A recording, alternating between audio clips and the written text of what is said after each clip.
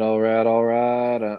Welcome back into the All B Sports Podcast, where it's all BS all the time. I'm here with James and Brian, myself, Nick, and jumping into the news and notes right away here.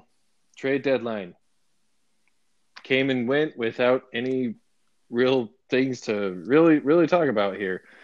Kind of a dud. We'll kind of get into each team on the trade deadline as we go. But I want to give you guys a shot to make any comments or anything before we move on.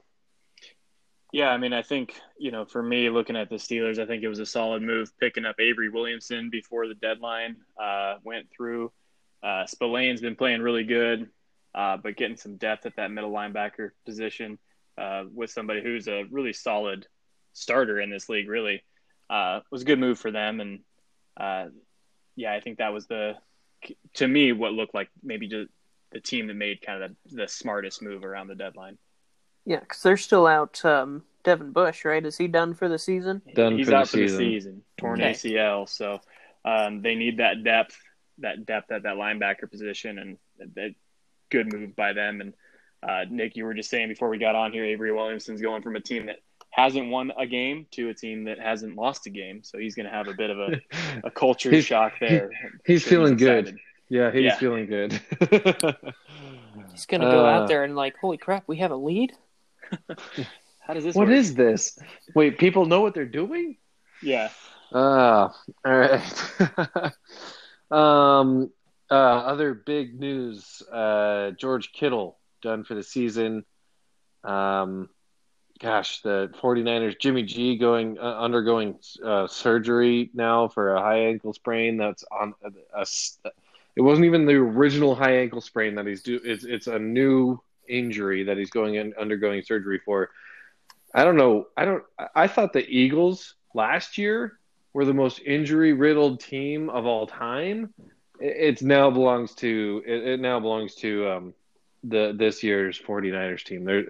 This team has just been plagued. Oh my gosh.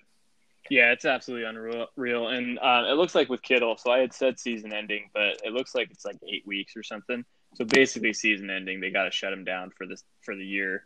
If they can somehow make the playoffs, then he can come back and help him make a run at it. But yeah, I'm sure that happens.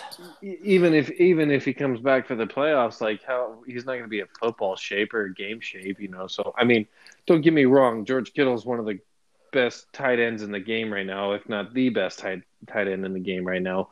But you take that kind of time off and then you go into playoff football. I don't know, man.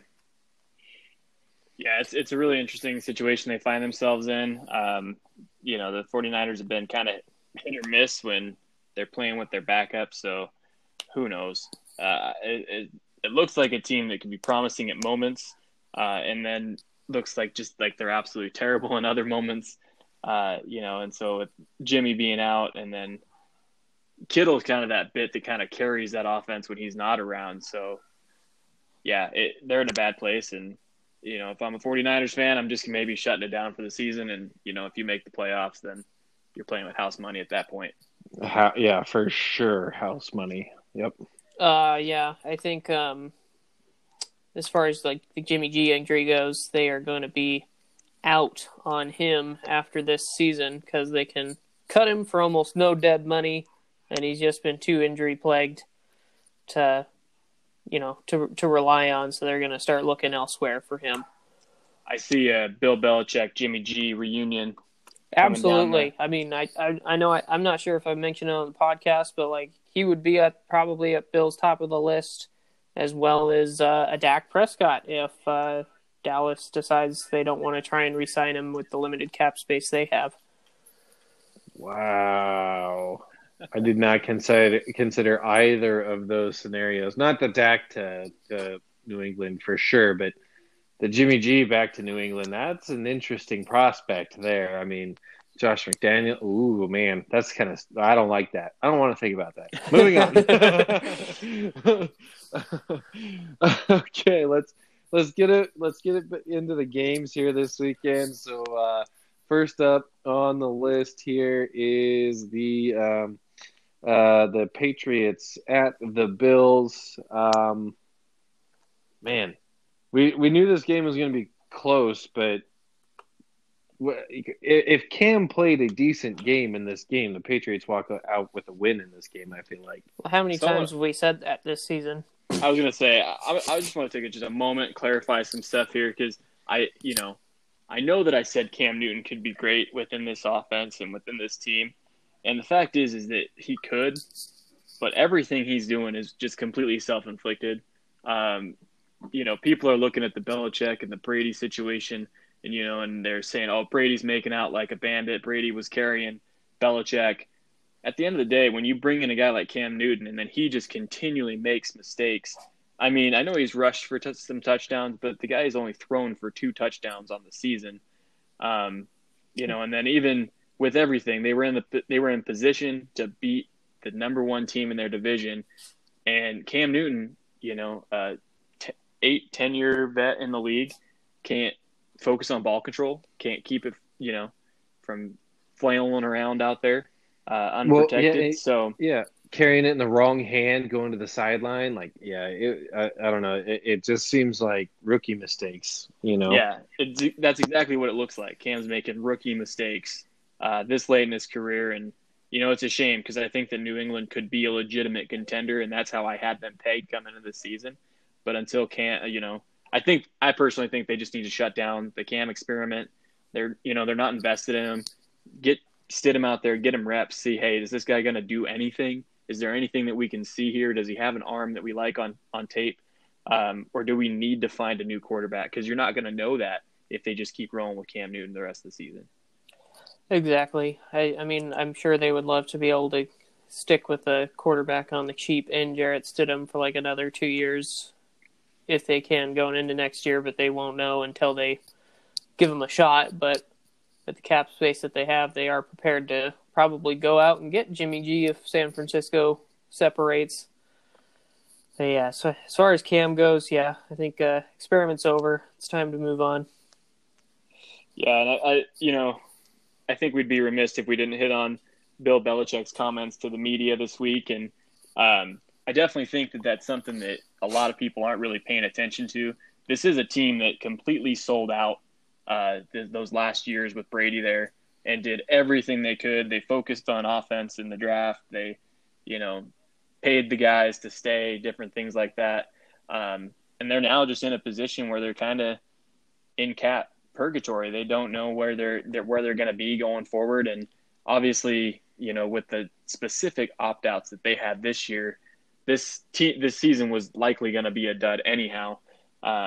If anything, they're overperforming on defense with the guys that they're missing there. So I do like that Bill Belichick kind of came out and finally just said, hey, we sold out. We're in a bad position right now because of what we did, but we went to 3 Super Bowls and AFC championship. What do you guys want? So respect to him on that for coming out and just putting it out there for people, because that's not typically a Bill Belichick type of thing to do. Yeah. Yeah. Okay. What do we say about the Bills? I mean, it was a close game here. No one really looked impressive in this game. It's a division game. They're ugly games.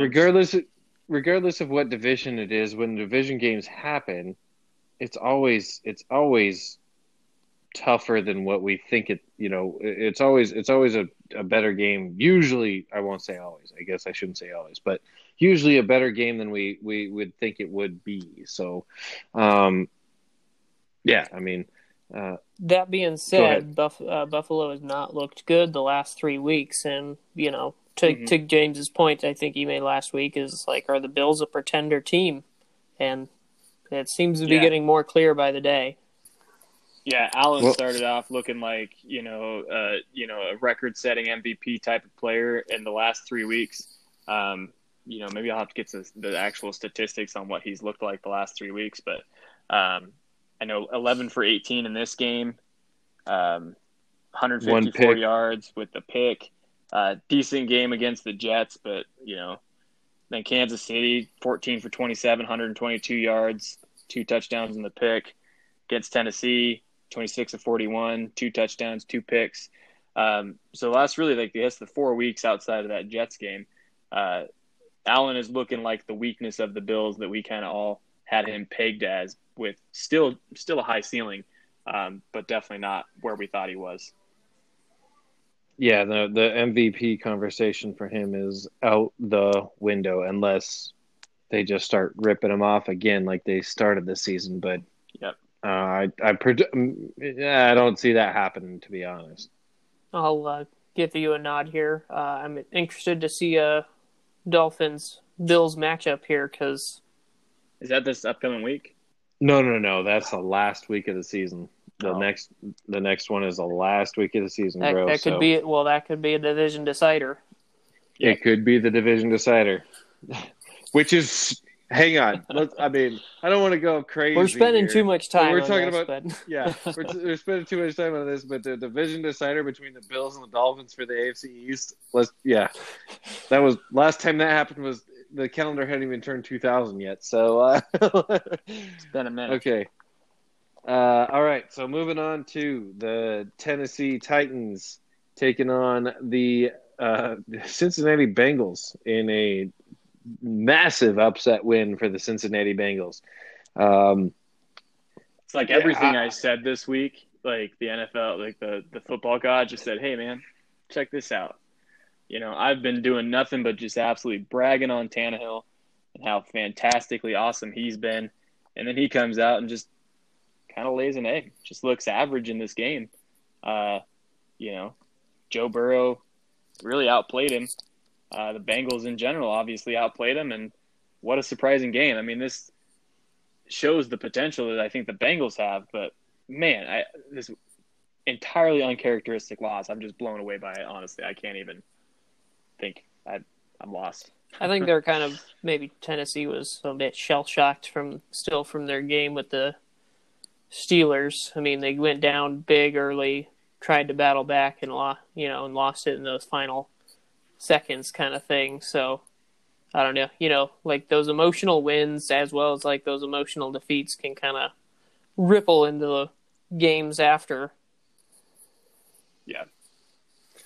Yeah, I mean, the Tennessee Titans now are on 2. Is it 2 games in a row they lost? Yep. Because they lost to the Steelers. Yep. And now Cincinnati. So, I mean, they got to be on the lookout here. I mean, they were.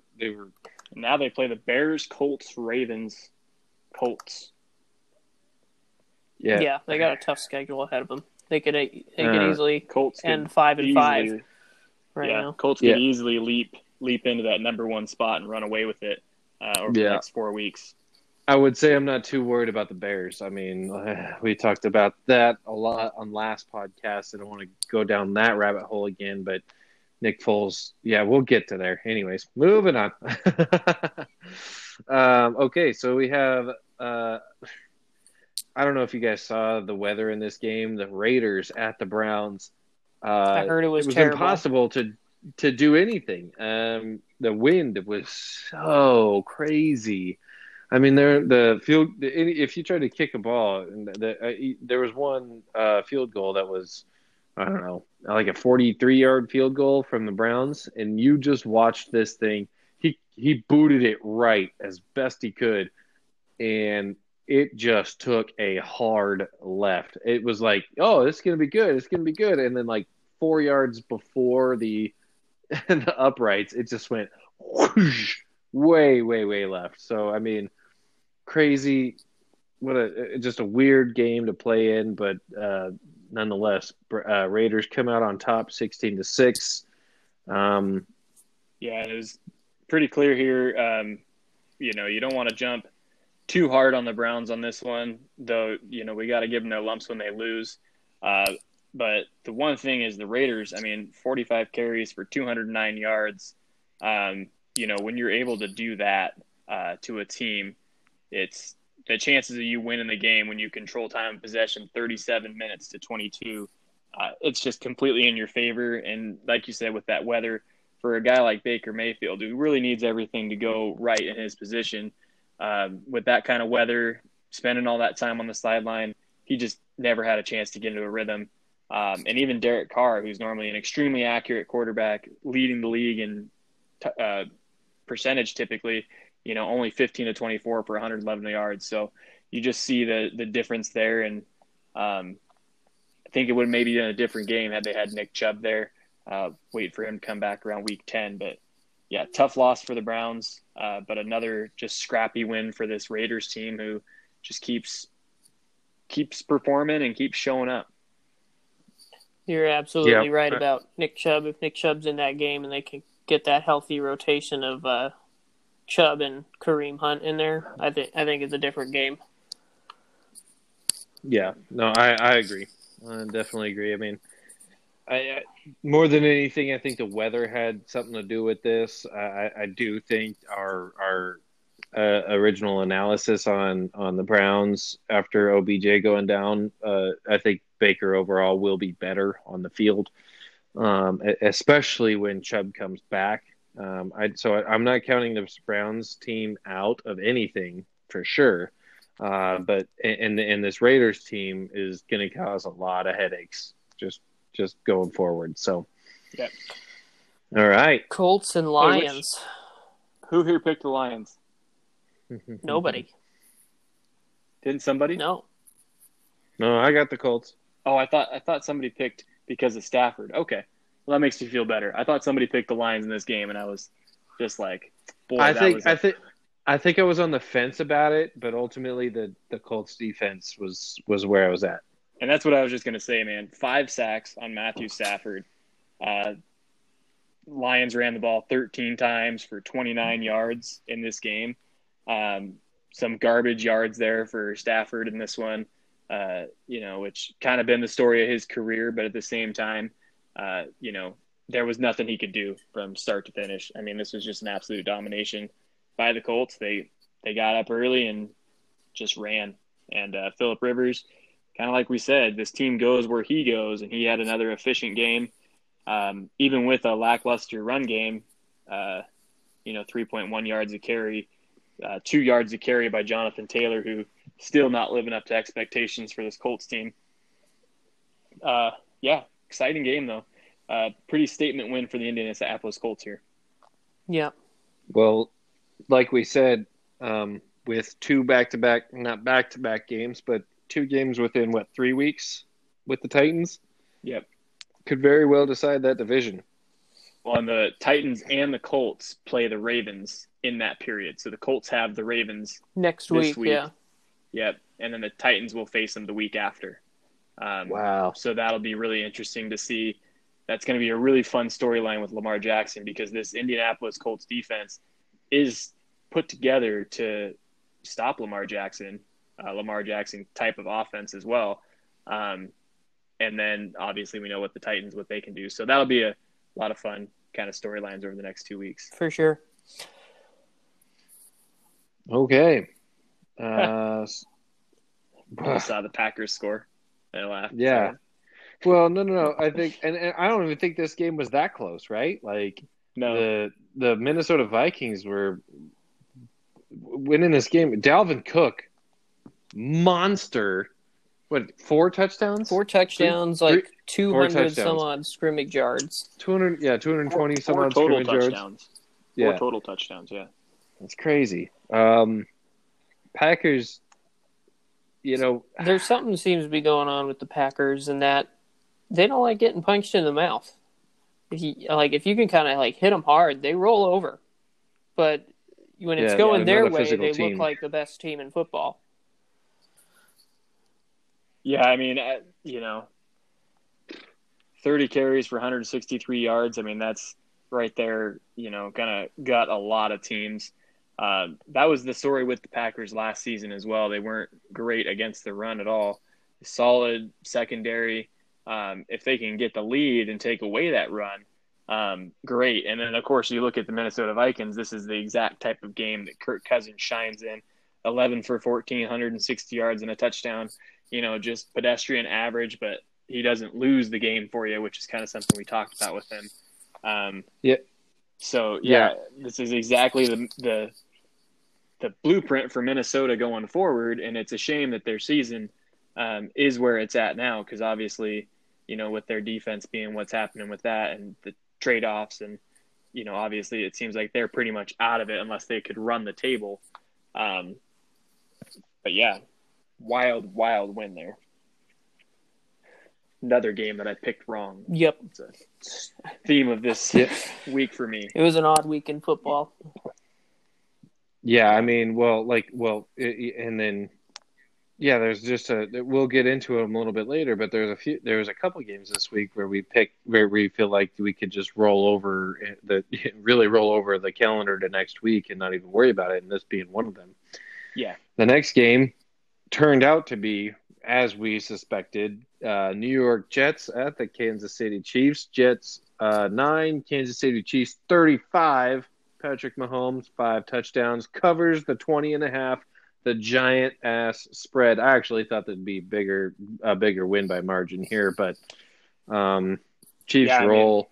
A solid part through that second quarter of the game. I mean, the game was 14-9 for the Chiefs.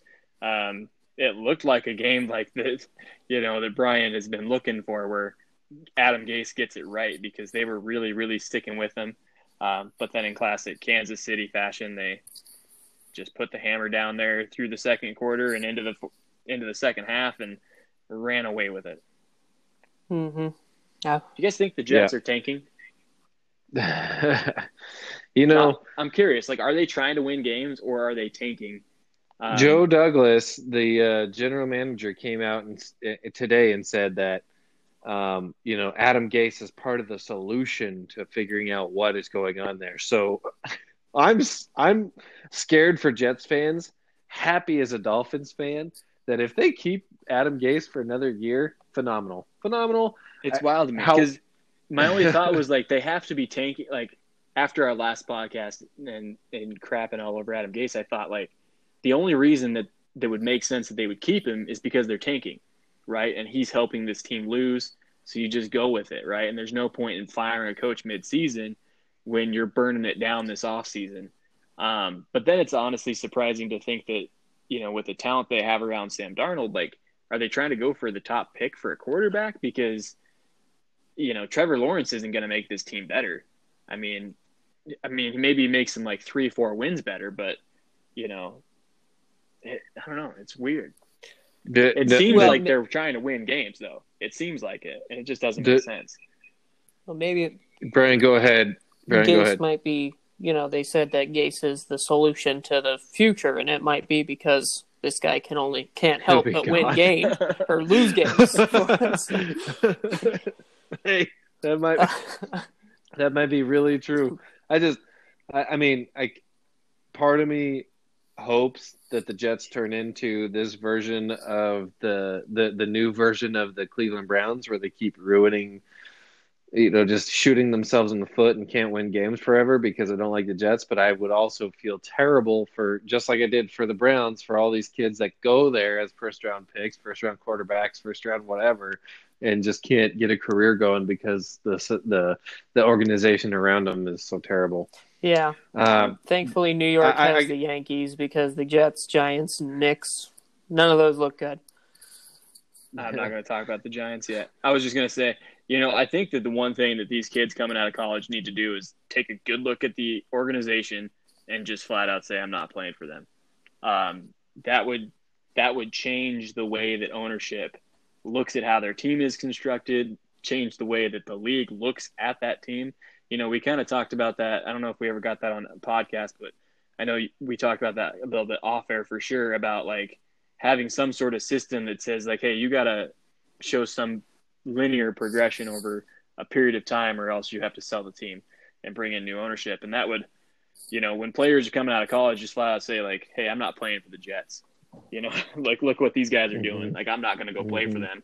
And now you have this superstar talent, and these kids are going to be getting paid in college, right? So they have incentive to stay in college. So that changes the way the NFL would have to look at those terrible teams that are, like you said, Nick, just destroying kids' careers before they ever get off the ground. Yeah. I mean, if Trevor Lawrence decides to stay in school, I mean, he's essentially turning down like what number one picks go for as far as total contract, like $30 million. Yeah. I mean, that's kind of that's a lot of money to turn down because your organization is that bad. Right. Yeah, like I said, even if you're just floating by getting that money off jersey sales in college, it helps, make that decision to come back. And we're seeing more and more you actually make more money if you get drafted later. So, a guy like Trevor Lawrence, you're going to get picked up, and it actually only benefits you if you get picked up later in the first round because you get that second contract sooner, which then allows you to cash in on your third contract sooner.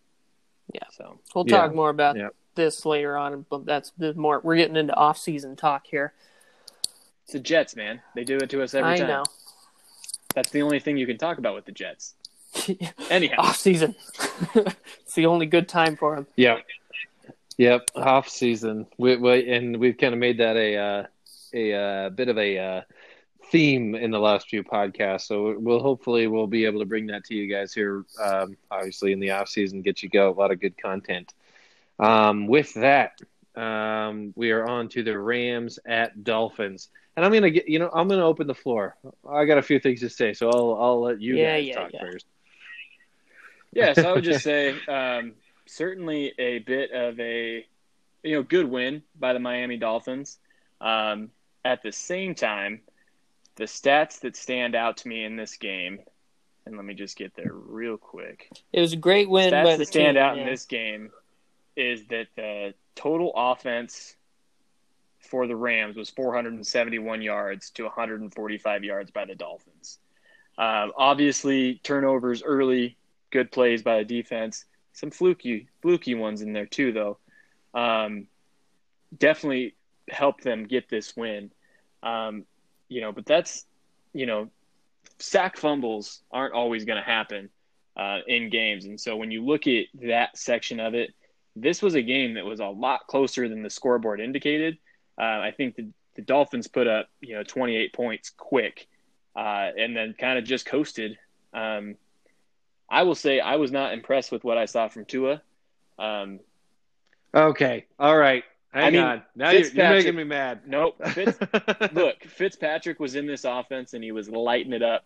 I know you had said there's dropped balls. Well, they weren't dropping balls when Fitzpatrick was putting them on their numbers. So I would just say lackluster opening by Tua. I'm not saying this is who he is. It's been a long time since he's been in a meaningful football game with his injury and, different things like that. But it's a good win by the Dolphins. I'm not going to take anything away from that, but you also have to look at the fact that they gave up almost 500 yards of offense to this Rams team that, a couple things go the different way and they don't come out with this win. And that's not what you want to necessarily see, especially when you think the Rams are such bums, Nick. Okay, so you said the scoreboard was closer than it was. James, they were up 28-10 until 4 minutes left in the fourth quarter. They coasted like I said, and gave Nick, up. Like I said, 471 yards of offense to 145. That's why I said the game was closer than what the scoreboard indicated. Obviously, the Rams couldn't convert, and there were the turnovers. But anytime you get outgained 471 yards to 145, that's a big deal. No, because the Dolphins let them have whatever they wanted underneath in the entire second half. They put up 200 yards in the second half because the Dolphins didn't care whether they had the 15-yard underneath route. They didn't want them getting over the top and scoring points and getting back into the game. How do you explain the 145 yards of offense by the Dolphins though?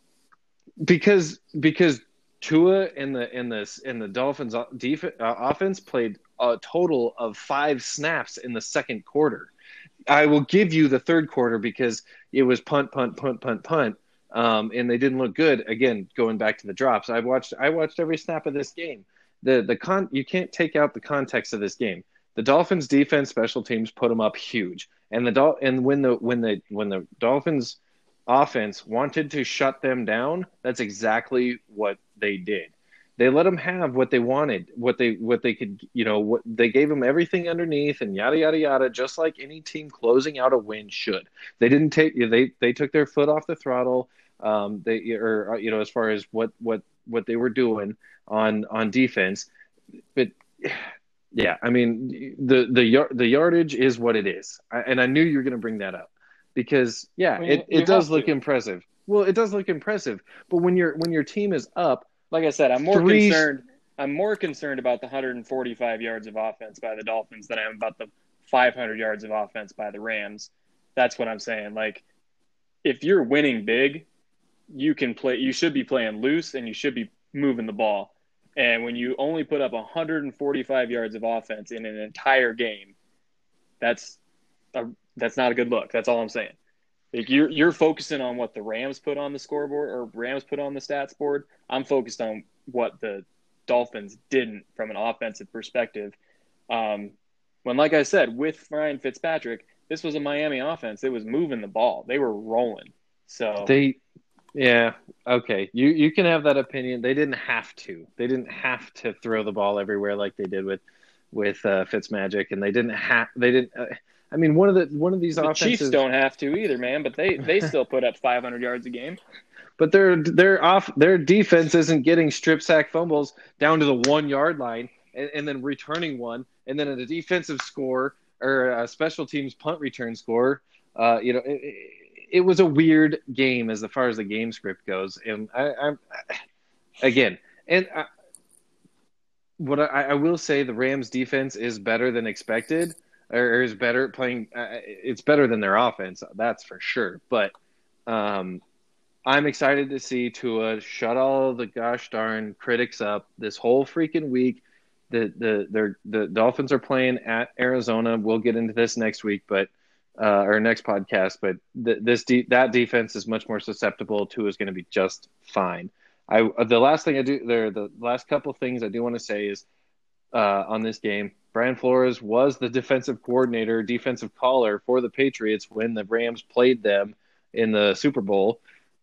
So that was one thing I did want to bring up prior to the game in the pick'ems, and I missed that, so I do apologize. Brian Flores and the Dolphins over their last 16 games are 9-7. They went from the worst roster in the NFL in 2019 to being 9-7 over their last 16 games. And then Tua did get his first touchdown pass wearing number 1. It was on November 1st, 11-1. He threw it to number 11, Devontae Parker. I just wanted to get that in there. All the ones. That's a lot of ones. All right. We're going to move on now. Now that Nick's off his soapbox, we're going to let James get on his soapbox. Well, I wanted to give you guys an opportunity to tell me how the Ravens beat the Steelers. I was going to let you guys start. Well, first of all, Lamar Jackson needs to figure out how to throw a football. Yeah, he's definitely struggling as a passer this year. Maybe even go so far to say as he's regressed from last year, but maybe that's just because teams have given him a harder time with his run game this year. They ran fine this year. They had 265 rushing yards, which for them to come out and lose with that kind of rushing numbers is mind-boggling to me. Mm-hmm. Yeah, I mean, really, when you look at this game, the defense from the Ravens was lights out in the first half. The Steelers weren't able to do anything, and that allowed, a lot of offense by the, Ravens, sorry, and allowed them to move the ball. They had some big runs, which helped put their numbers up there. But I think the big thing, I texted you guys about it during the game. TJ Watt's only job during that game was to hit Lamar Jackson on every single play. It didn't matter if he handed the ball off. It didn't matter what was happening. And I think that's what allowed them to get the rushing totals they had, because TJ Watt didn't care about the running backs. The game plan was come out, hit Lamar on every single play, and force him into a position where he's feeling, that contact. And that's the knock that you have to have on rushing quarterbacks who are primarily a rushing quarterback is can you handle that abuse and then still be efficient running the ball down the stretch, and hang on to the ball. Lamar Jackson had 3 fumbles in this game, and 2 of those were lost, and that was the difference in this game. Again, it came down. And the 2 picks, I was going to say the four turnovers from the Ravens, and they kept it within 4 points. That's your game right there. Yeah, so the Steelers played just a really, really good game, and they came out in the second half. They adjusted. They did exactly what they had to. Um, you know, good win by the Steelers because this could have easily gone to the Ravens, but stayed disciplined on defense and just kept hitting Lamar Jackson, and paid dividends there in the end on that final drive. And they came in and took that fumble away, and that was all she wrote. So pretty happy about it. Like I said, I won't rub it in too much, but you guys should have listened to me and taken the Steelers. I'm looking forward to seeing these guys play again, as well as probably we'll see them in the playoffs.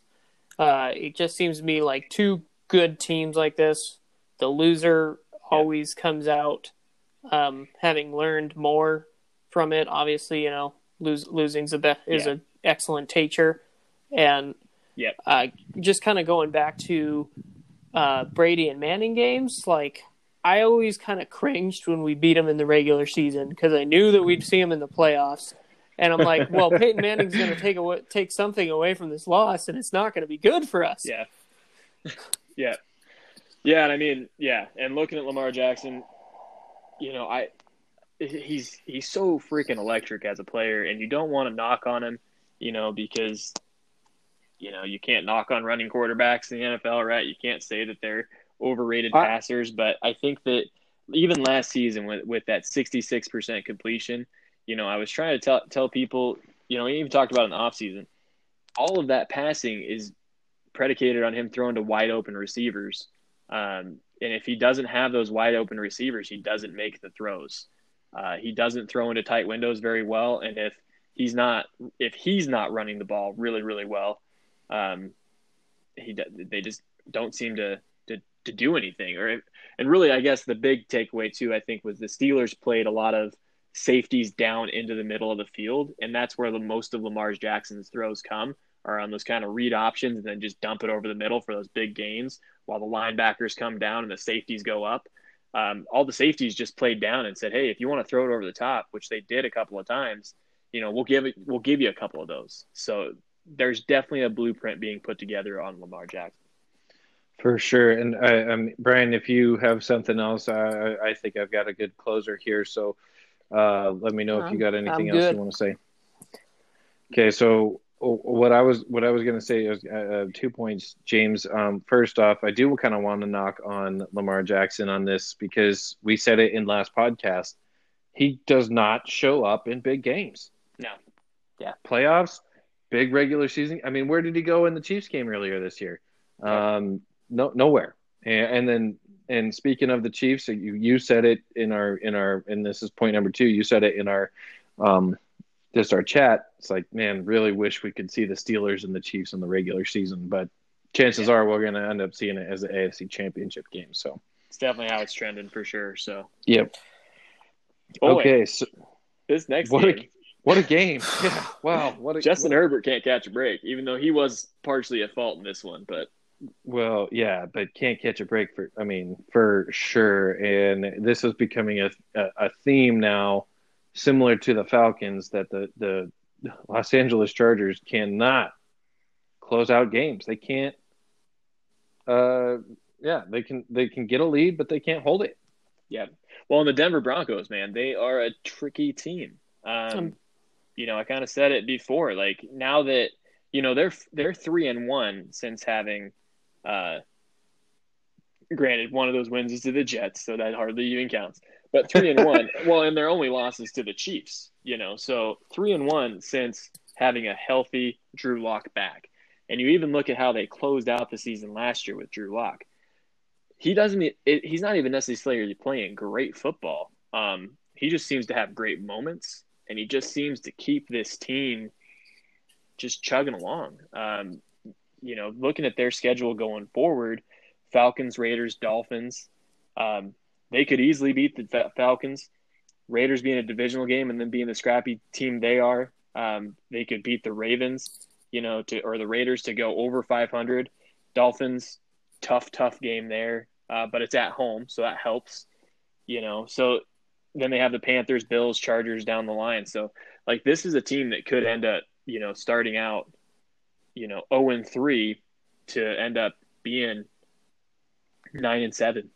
10-6. Like, it could shake out that direction just with the way that they seem to be in every game that they play. I don't know what it is. Yeah. Yeah, I mean, it is kind of weird, the magic. I mean, 3 touchdowns in the fourth quarter. I don't know if it speaks more about what the Raiders are doing with Raiders. What the Broncos are doing with Drew Lock, or what the Chargers are doing, just giving up points and losing games on defense. Yeah. To be determined. I have no idea if sure. this has any traction here, but the last time the Chargers were like considered a great team was when Derwin James was healthy, and now the last 2 seasons they lost him to season-ending injury. I mean, he made All-Pro as a rookie, so I think they just need a guy like him back there to kind of really complete that defense. Yeah, I was just trying to see if I could see their injury IR report, but it doesn't show. I mean, that was actually a big trade to note. The Chargers did ship out Desmond King to the Titans, so now the defense is even weaker. Mm. Yeah. Yeah, slot corner there. Yeah, I mean, this defense is going to be in position, or right now as the season is shaking out. Anyways, this team is going to be in position to draft a very, very high defensive. I would assume they go defensive player. If not offensive line, they could definitely go offensive line in the draft. But again, we're talking about off-season stuff, and hopefully we'll bring all that to you guys in the off-season. So. Okay. Go ahead. I just want to know what you saw this week. I'm moving on. I just want to know what you saw this week to be hating on Nick Foles again after taking the Saints and basically handling this game for the whole thing, taking them into overtime. Obviously I see that he threw a pick, but he was also sacked 5 times.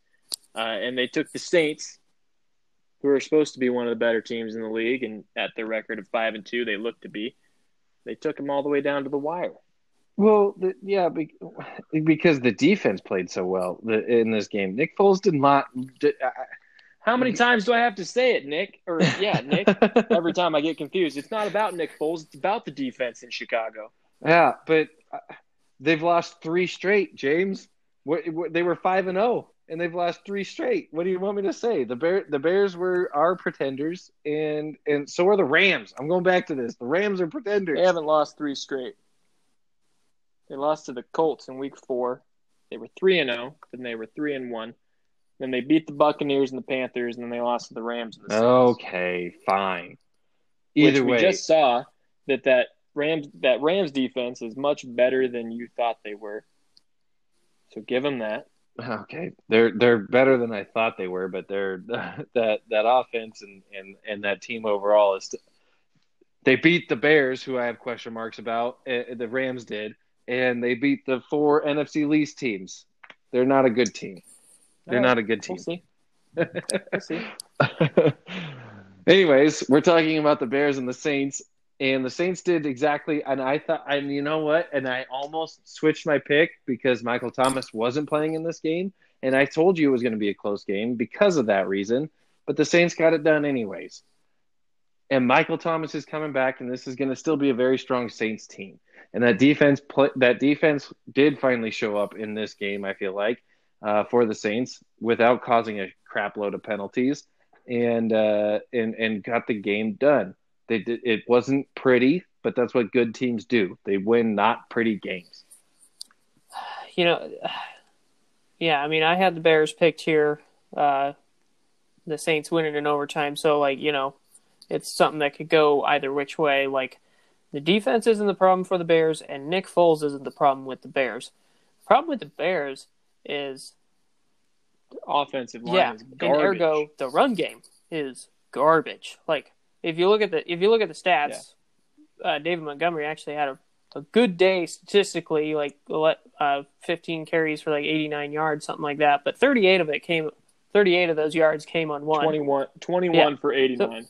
Yeah, 21 for 89. So if you look at that, he had 20 carries for 50 yards. Yeah, because 38 or 39 came on one run. So, and that's probably broken play. Yeah. I don't know I didn't see the play that it came from, but yeah, they need to retool that offensive line. I'm not quite ready to say that David Montgomery is a bad running back until maybe they get some offensive line help to maybe open up a hole for him. But it is lining up like he might find himself out of the league sooner rather than later. Yeah, I mean, and I'm sticking with what I have here. Green Bay in first, Chicago in second, Detroit in third, Minnesota in fourth. I believe that's were my preseason predictions. I still think that the Chicago ends better than 8-8, which is how they finished last year. And they're going to finish better than 8-8 because of Nick Foles, because Nick Foles will win a couple of games for you that Mitchell Trubisky won't. Obviously they started 2-0 with Mitchell Trubisky, but he tried everything he could to throw those games away. So yeah, I'm not going to sit here and say that the Chicago Bears are a great team, but they're a team that can win any given Sunday. And it's because of their defense, and they do have to learn how to run the ball because they're not going to beat the elite teams in the NFL. But they could get in the playoffs and they could have one good game and take away somebody's season. They are built that way Absolutely. with that defense. So Yeah, no, I will say I will agree with that, James. Yeah, that defense is scary good, and on a good day for them and a wrong day for somebody else, it could definitely take somebody's season away. Yeah, I mean, just look at the Buccaneers. They look like possibly the best team in the NFL right now, in my opinion, and they beat the Buccaneers. And yeah, the Buccaneers had a bad day of penalties in that game, but that's exactly what we're talking about. Like, you've got to play good football against the Bears to beat them. You got to be on top of your game, or else they could come in and punch you in the mouth. Well, on yeah, defense. I mean, you could say the Bears caused a lot of those offensive line penalties because when you're staring at Khalil Mack, Akeem Hicks, and Robert Quinn, yeah, you want to be the first off. Yeah. You want to have that first step on him for blocking, and so it's going to cost. And you want to hold for that extra little bit. You want to be a little extra chippy. So yeah, it definitely plays into it. And then this next one, I'm mad at you, James. You convinced me. But, it's not even your fault. Yeah. If you lose Jimmy G and George Kittle in a game, you can't expect to win that. Well, and you saw it with Jimmy G's interception. As soon as I saw that, I went, oh, this is over. It was clear that injury was still lingering, and then you saw him leave with a later injury. For Jimmy G to miss by 3 yards on an 8-yard throw, I mean, Jimmy G, love him, hate him, think he's overrated. He's an extremely accurate quarterback. And when he threw that interception to Kittle, when he was targeting Kittle and missed him by 3 yards, I thought this game is absolutely over. The Seahawks team is built to feast on this. And Russell Wilson and DK went to town. And what can you do? I mean, DK is a beast. Everybody missed on him in the draft. I actually really, really wanted the Colts to draft him early on, and here we are. They took Michael Pittman instead, who hasn't played. Well, I guess that was the next year. I can't remember who they took in that draft, so I won't get off topic there. But, yeah, Seahawks rolled, but they beat a San Francisco team that was down. And I don't know. Obviously, Russell Wilson's playing great. That offense is big, but that defense is not good. Still question marks around Seattle with this. It doesn't tell me a lot. I think outside of the fact that I think it was Paris Campbell, James. Is a freak. Yeah, you're right. Oh boy. Yeah. Who's played about 3 games in his NFL yeah, career. unless you're junkies like us, you're going, who the hell's that guy? Yeah. He's a great talent when he's on the field, but can't stay healthy, so we're not going to get into that. But I heard this question asked earlier today on a different platform. Is DK Metcalf the best wideout in the NFL right now? No, but he's the best at what he does. Does that make sense? He might be the best. He might be the best deep ball talent. He's a deep ball talent. You're gonna put him over Tyreek Hill as a deep ball talent. What? Absolutely right now for sure.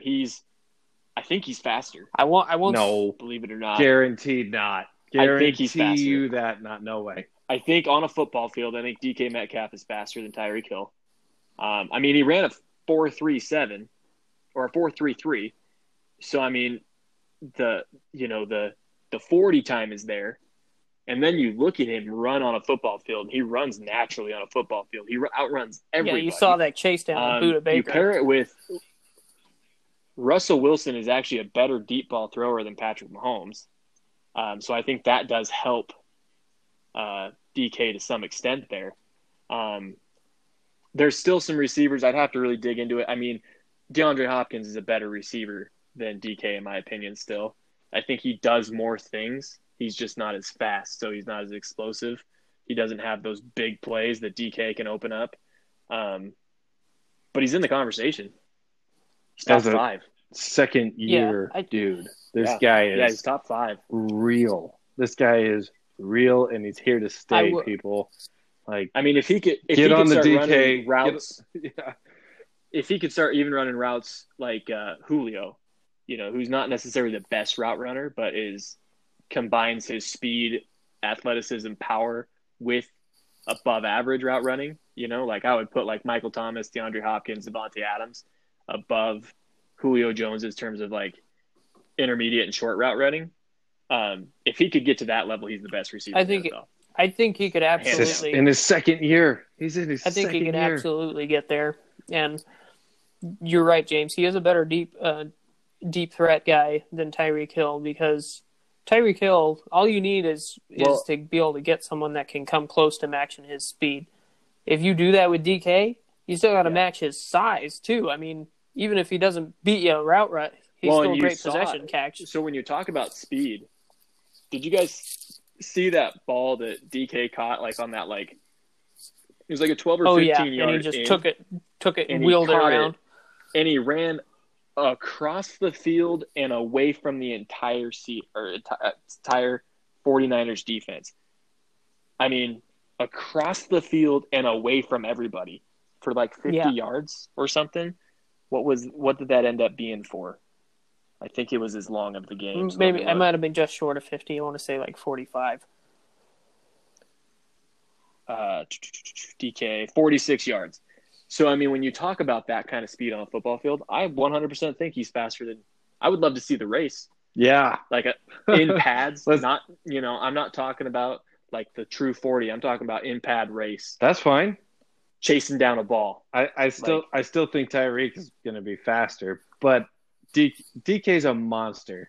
I forget – I think it was Ryan Clark on ESPN's Get Up show. He was talking about the 5 scariest – this is going into Halloween weekend. He's talking about the 5 scariest people in the NFL on a football field, and DK was like number 2.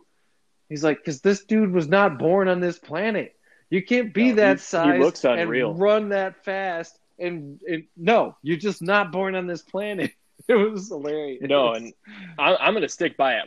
When that draft came up and I saw him run a 4.33, I said right there, I said, you have to draft this guy as soon. Like he's a top draft pick. Like that's just the kind of just like freakishness that you look at and you think like, I gotta try it, right? It was like Josh Allen. He can throw the ball 85 yards in the air. It's like, well, I gotta try it, right? Like he might not. He was only completing 55% in the Mountain West Conference. Not even that. It was like a lower conference than that in Wyoming. But teams were like, yeah, I got to take this guy, in the first round. That's the way you have to look at a guy like DK and the Seahawks. Yeah, I'm excited to see his career because obviously there's more things to add to his game.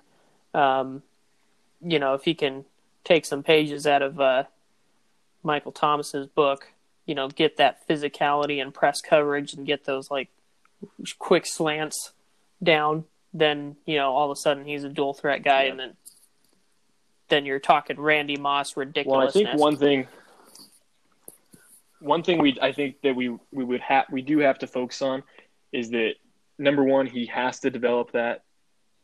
He doesn't have to develop that as long as they can keep a guy like Tyler Lockett around, who's also a top 10 receiver in the NFL, guys. Like Tyler Lockett is legit. Like, yeah. And I'm tired of the Seahawks having had Doug Baldwin, Golden Tate, Tyler Lockett, and everybody's saying for the last 10 years that Russell Wilson's never had any weapons on offense until now with DK Metcalf. I don't think anyone Tyler said Lockett, that. He's just never had an offensive line. That's always been my a huge contention. narrative around it. Oh, my I mean, you might be one of the people who actually understand things, Nick. But I mean, when Golden Tate was traded away, I was poking fun at a lot of Seahawks because Golden Tate then went on to be like a top 5, yards with Stafford. Yeah, that's because Golden Tate Tyler slept with Russ's wife. That's why that relationship ended. Staying focused here, Nick. So Tyler Lockett allows DK to do DK things currently because the double teams go to Tyler Lockett because they have to. He's a better all-around receiver, and it allows DK to get open on one-on-one matchups. And I don't think there's anybody better at just the one-on-one matchup downfield than DK right now. Well, yeah, and not to we've spent an inordinate amount of time on this already, but you see what happens with the Arizona game when they did focus on DK. Tyler goes freaking nuts for 200 yards and 3 touchdowns. So it's possible to cover these two guys right now. But you saw a similar situation with like Juju Smith-Schuster in Pittsburgh, and I even fell for it. You looked at like Juju and the eye-popping numbers he was putting up. But then it's been a different story without having a guy like AB on the team. That's the same kind of thing you could see with DK. And the Seahawks need to recognize that and need to understand that that's a yin and a yang situation and keep both of those guys around for a long time. Yes, they do. Okay, moving on. Sorry. I have one thing to say on this. I'll make it quick. Carson Wentz was 15 of 27 for 123 yards, 2 touchdowns to 2 interceptions against the freaking Eagles, guys, or against the freaking Cowboys. He is the Eagles. This was I quit. To Carson Wentz's point, I'm not defending him too much, but this was another game where weather played a factor. They were dealing with high winds. Like, nobody was willing to try and throw the ball downfield because the way that the wind was trying to push that thing around. Heck, Ben DiNucci had a better quarterback rating than Wentz. Yeah. So, it's the interceptions that I'm more so pointing at with Carson Wentz. You don't have to throw interceptions, especially if you have the game under control. I personally didn't watch this game. Those 2 interceptions I was just came gonna from the say 2 times Wentz threw it just deep. going to say the same thing. And he paid for it every time. I was just going to say the same thing. That's 100% We're all on talking Wentz. to each other. I was going to say the same thing, James. I didn't even give two donuts about this dang game because I didn't want to watch it because I knew it was going to be garbage football, and that's exactly what it was. It was garbage football. If you compare Wentz's stats to Jameis Winston of last year in the same time of the year, Carson Wentz looks worse in QBR. He's taken more sacks, and he's got a lower completion percentage than Jameis Winston did last year. Yeah, he's not throwing 30 picks, but he's on pace for 24. It's gonna come close. So ridiculous. What's their record currently? And they're paid. Yeah, he's on pace for 24. So his stats right now: 58.4% completion, 1,800 yards, 12 touchdowns, 12 picks. That's terrible. Those are bad numbers. And they're paying him $130 million. Yep. Anyways, yeah. Eagles suck. Cowboys suck. Moving on. Into it. One of the again, I alluded to this. A very surprising game here from the Giants, playing at home against the Tampa Bay Buccaneers. Giants had a chance in this game, but Daniel Jones, being Daniel Jones, threw 2 interceptions and let this game end up crawling away, and then came back in this game. It's like, I don't know. It's Jekyll and Hyde with Daniel Jones, I feel like. So what I really hate in this game is that I'm really, really tired of referees making absolutely garbage, terrible, awful calls. And I'm not talking about the last play of the game, honestly. So 2 really, really big plays that allowed Tampa Bay to get points Number one, Cameron Brate catching a ball, taking like 6 steps, turning upfield, lowering his helmet into the defender, and then getting the flag for plus yardage, which then ended up being converted into points later. In the world we live in, you have to review those. And I'm sorry, but if a receiver who becomes a runner lowers his helmet, you can't call that unnecessary roughness, leading with your helmet when that's 100% on them. Number two, Mike Evans had a play where it was a toss-up ball. Defender was playing good tight coverage, had kind of an arm a little bit just on him, like you kind of expect, touching. And Mike Evans just like freaks out, throws his arms in the air, grabs the defender, pulls him to him, and then they get a flag. And you're like, what? Like Mike Evans was 100% making all of the contact, and then they get a big play downfield, end up turning that into points. So two drives for Tampa Bay Buccaneers that ended up turning into points because of referees' calls. And then you end that game with what, if you had reviewed it and you looked at it, would have stood with the call that was made on the field of pass interference. And the Giants should have had a chance to tie this game. But the referees picked up their flag and said, no, I don't think we saw it. Maybe we did, maybe we didn't. Obviously, there was enough to see it that they threw the flag in the first place. So that game made me really upset with the way that the referees kind of had such a heavy hand in the game down the stretch. But Tampa Bay looked vulnerable. I don't think anyone Giants wants to see a game that the refs decide for them. Yeah, and especially when it's so clearly like that pass interference. Sorry, but it was so clear. I know, we were joking in our fantasy group that if it's a on-time throw and if it's an accurate throw, it's not pass interference. But at the end of the day, that's a lot of pass interference calls. They're underthrown balls on deep balls where the defender accidentally runs through the receiver as he's trying to come back for the ball. We see that kind of stuff all the time. So no different in this circumstance. But yeah, guys, that's all I got on that. Let's move on to that's my rant for the day. Thursday night preview. Well, what may not be Thursday night preview, a COVID outbreak in the 49ers camp. Right now they're saying Trent Williams out, Brandon Ayuk out, and Deebo Samuel out of this game if it doesn't get postponed. So, we may not have Thursday night football. I do think with enough notice, the NFL should rule in the sense of like if the rest of the team is like testing negative, you've got to move forward with the game because there's enough notice. If this was happening, I guess it is getting it's Tuesday, right? Wednesday. Not when. It is Wednesday. Normally we record on Tuesday, but yes, today is Wednesday. So that's what was throwing me off. So yeah, I guess that when were those tests come in, Nick? I didn't see that actually. It was this morning. Okay. So yeah, definitely possible postponement there. But I am still taking the Packers in that game. Whether it happens this week or next week. Or Sunday, because it could be moved to Sunday with negative tests going forward. So, I agree, James. I'm taking the Packers in this game. Packers should come into this pretty extra motivated, given that last year they got embarrassed by the 49ers both times they met. Twice. And, twice. And now the 49ers are coming in very vulnerable, so the Packers are looking for some revenge. Yeah. I will say that if the 49ers can manage a win in this game, in a fashion that looks impressive, I'm jumping back on them.